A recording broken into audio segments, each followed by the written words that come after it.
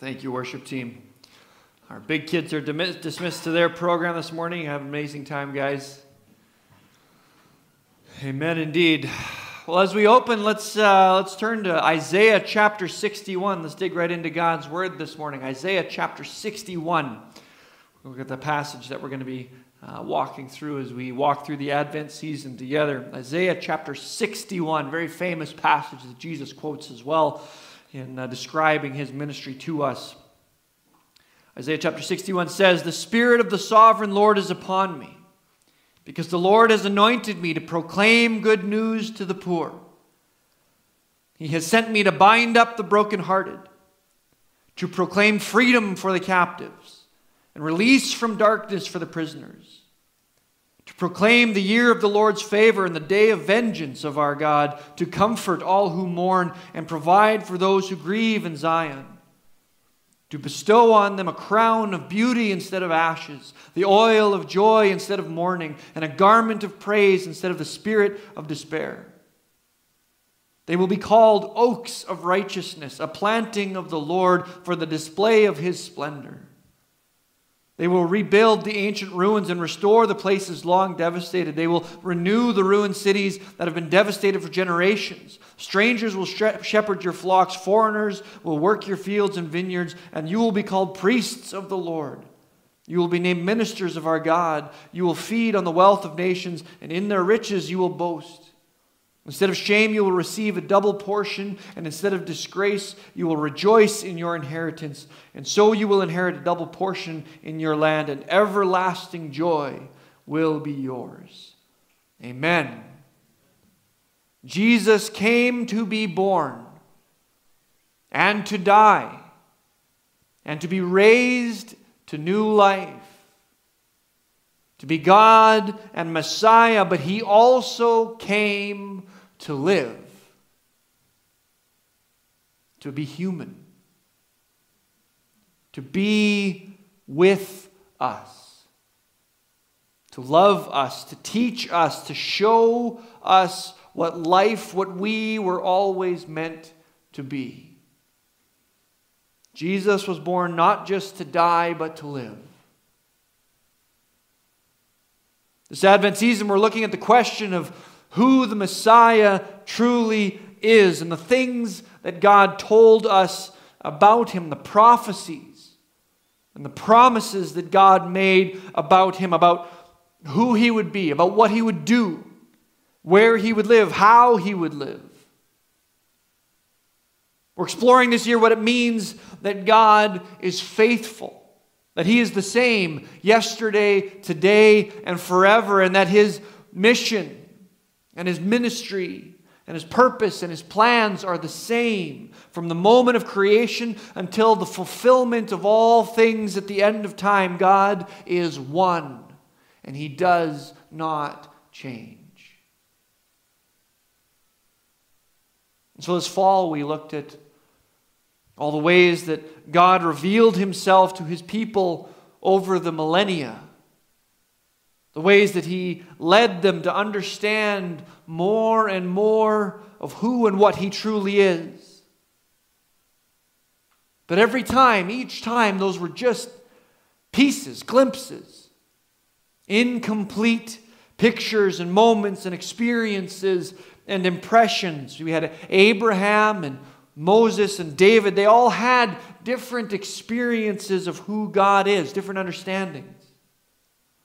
As God walked with his people and talked with them and performed miraculous signs and wonders revealing his power and his wisdom and his purposes, his love for them, and his desire to save and restore all things to himself. But at every turn it was incomplete. The covenant with Abraham, the law given to Moses, the kingdom established by David, the temple built by Solomon, pieces of who God is, of what he was doing. But not the whole picture, not enough. They were all steps along the path, but the destination was always ahead, always waiting. The one who was promised, who would fulfill all of these things and somehow change everything. Everything and everyone waiting for the Christ, the Messiah. The new and better Abraham, the true father of all nations forever. The new and better Moses, the true high priest and leader of all people for all time. The new and better David, the true King of kings for eternity. And so even as God was leading his people, speaking to them, walking with them, he was always calling forward to this one, giving them promises and prophecies of what the real thing would look like. Promising them that what they were experiencing wasn't it. These imperfect, inadequate things were not enough, that our need, our brokenness, our sin was greater than laws and tabernacles and sacrificing animals could ever fill. And he knew it. And he would fix it, fulfill it, make us whole again. The Messiah would come to show us everything he had ever meant, everything to be. And so that's what we're looking at this Christmas, at the prophecies of God about his Son, about the ways that Jesus fulfilled so completely everything that God intended and foretold. The power and faithfulness of God as he fulfills his promises. Last week we looked at the prophecies of his birth, the way that God traced the coming Messiah through the generations, calling out each branch, each person that God would use to bring his salvation. The detail he gave us about the place and circumstances of his birth, the virgin, Bethlehem, Galilee, Egypt, God prophesied it all. That we would see and know and be ready for his coming. And Jesus fulfilled every single piece. But God didn't just prepare us for his birth. The life and ministry of the Messiah was so incredibly important as well. And God spoke many prophecies to prepare his people for what the Messiah would do. Just look at how much detail God gives us about the life and ministry of Jesus, about the things that Jesus would do and teach, about the ways the people would respond to him and the incredible places that he would go. It's amazing. God saw it all. God prophesied that the Messiah would begin his ministry in Galilee. In Isaiah chapter 9, nevertheless, there will be no more gloom for those who are in distress. In the past, he humbled the land of Zebulun and the land of Naphtali, but in the future, he will honor Galilee of the nations. By the way of the sea beyond the Jordan, the people walking in darkness have seen a great light. On those living in the land of deep darkness, a light has dawned. And there in Matthew chapter 4, after Jesus was tempted in the desert and John the Baptist was killed, it says that Jesus withdrew to Galilee. And from that time on, he began to preach, repent, for the kingdom of God is near. God planted Jesus right there in Galilee to begin his ministry. He prophesied that the Messiah would be humbled and would be a servant of mankind. In Psalm 8, God says, "What is mankind that you are mindful of them? Human beings that you care for them. You made them a little lower than the angels and crowned them with honor and glory." And in Philippians, Paul tells us that Jesus, being in very nature God, did not consider equality with God something to be grasped, but rather made himself nothing, taking the very nature of a servant, being made in human likeness. Jesus became human, lowering himself just for us, as God said. He washed his disciples' feet, the lowest of positions in the household, and he said to them, "Do you know what I have done for you?" We don't.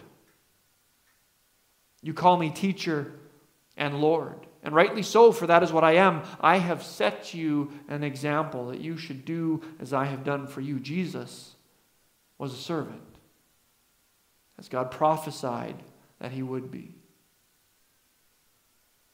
God said that the Messiah would teach in parables.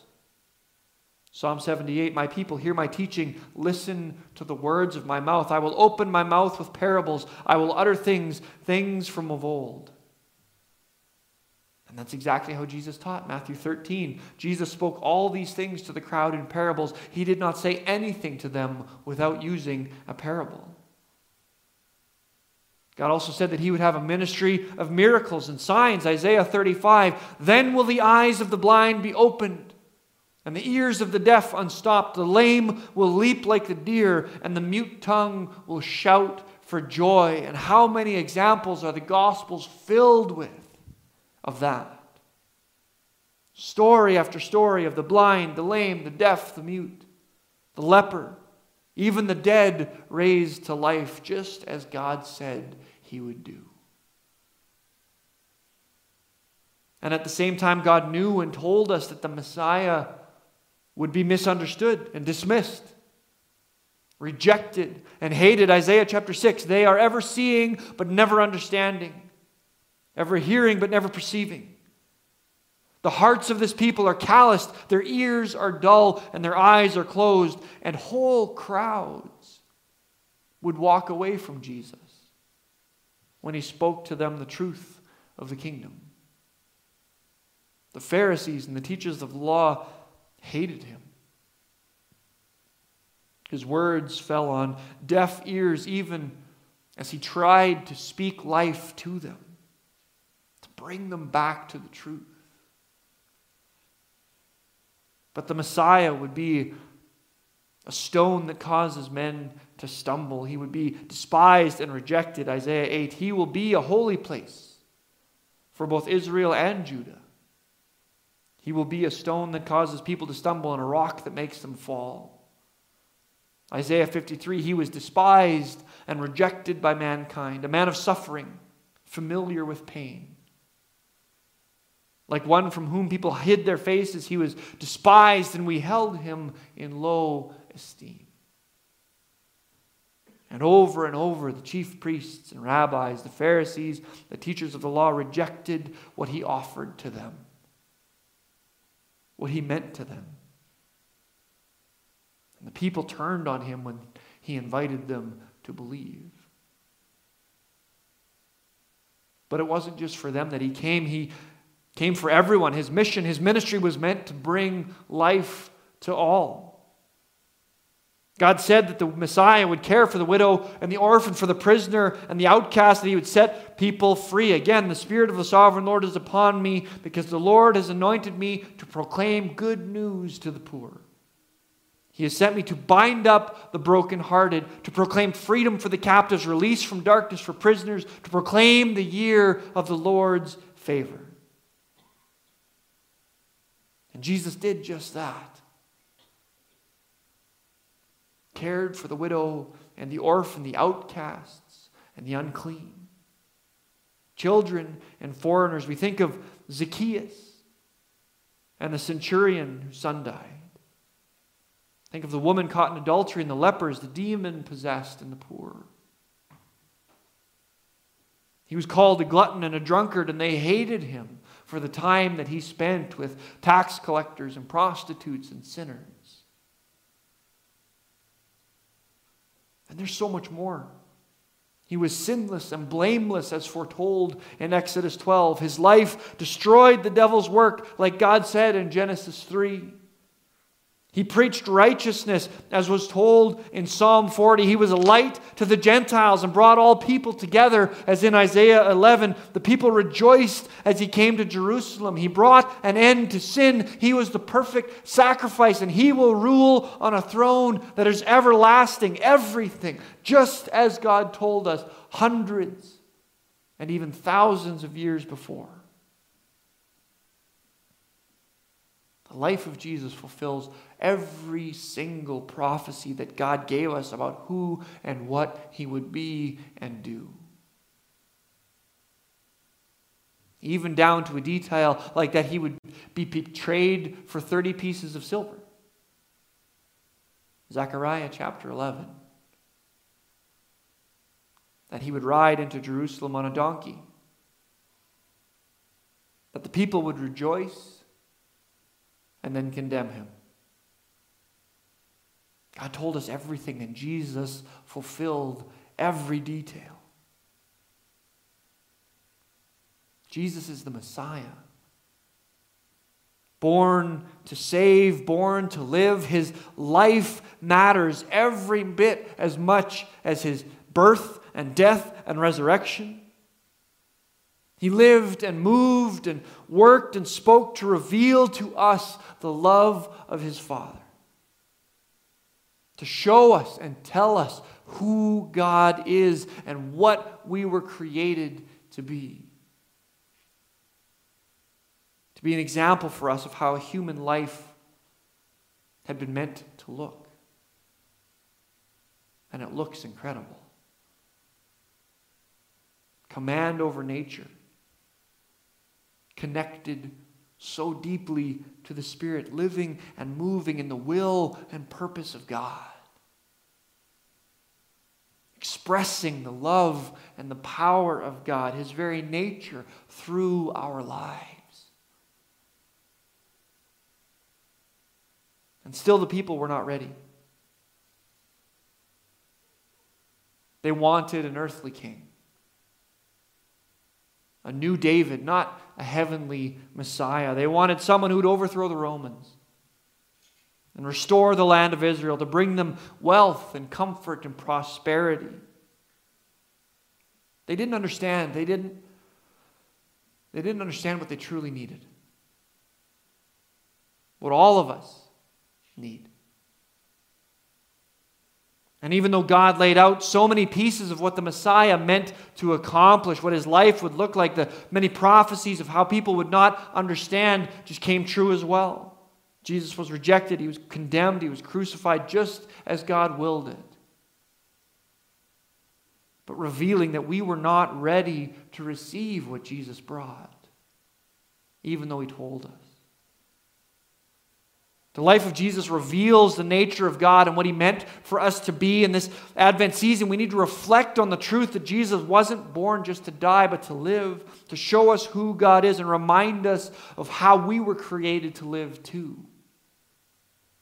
Because if his life is an example, then we are meant to follow it. Again, Jesus said that we would do the things that he had been doing. In fact, we would do even greater things than these. And again, as we've talked about before, that doesn't mean better miracles or more special teachings.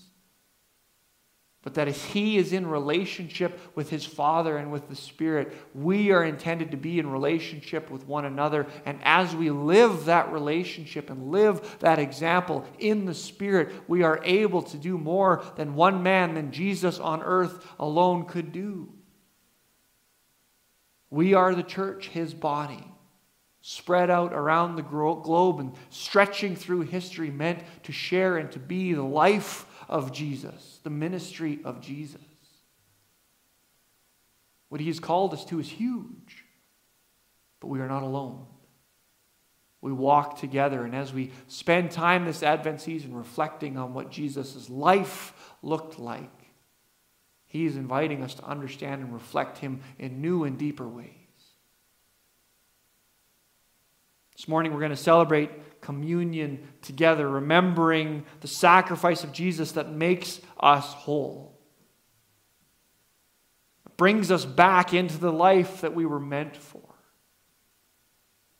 With God, with one another, with ourselves.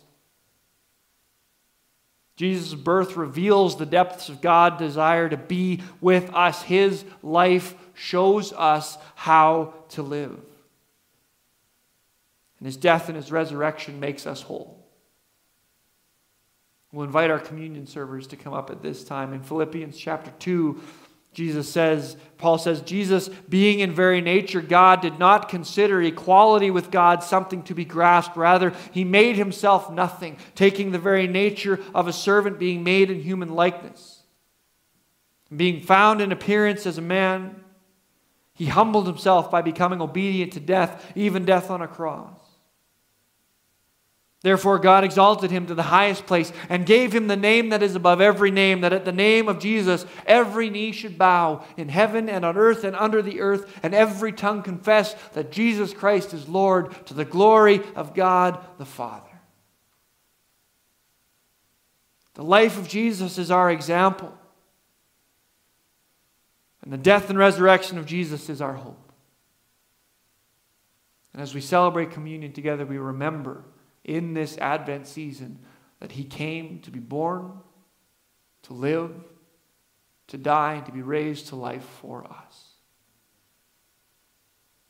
Again, as we talked about, you can make your way up to the front as an individual or send someone on behalf of your family or with your friends. If you're not able to make your way, just Ed Fuelbrandt, our board chair, will be happy to serve you this morning. You can flag him down and he'll bring the elements to you. But as we remember the sacrifice of Jesus, we remember that it wasn't just for some far off time in the future, just for eternity, as if that started later. He died so that we could live now, so that we could reflect him now, that we could be made whole now. Let's pray together. Father God, we come before you this morning, and we are so thankful for what you have done for us. Even though the people in ancient times didn't understand what you were doing, what you were trying to tell them, even though we barely understand now, we thank you that you know our need, that you know what you created us for, the life that you meant us to have. We thank you that through your Son, you restored us to that. We thank you that Jesus was willing to be born, to humble himself, and that he was willing to live and show us what a human life was meant to be. We thank you for his example, and we thank you for the invitation to participate in that life. We ask that you would lead and guide us and speak to us in that. But as we remember the sacrifice of Jesus that makes us whole, Father, we pray that you would speak to us this morning. In Jesus' name, amen. You can come as you feel led.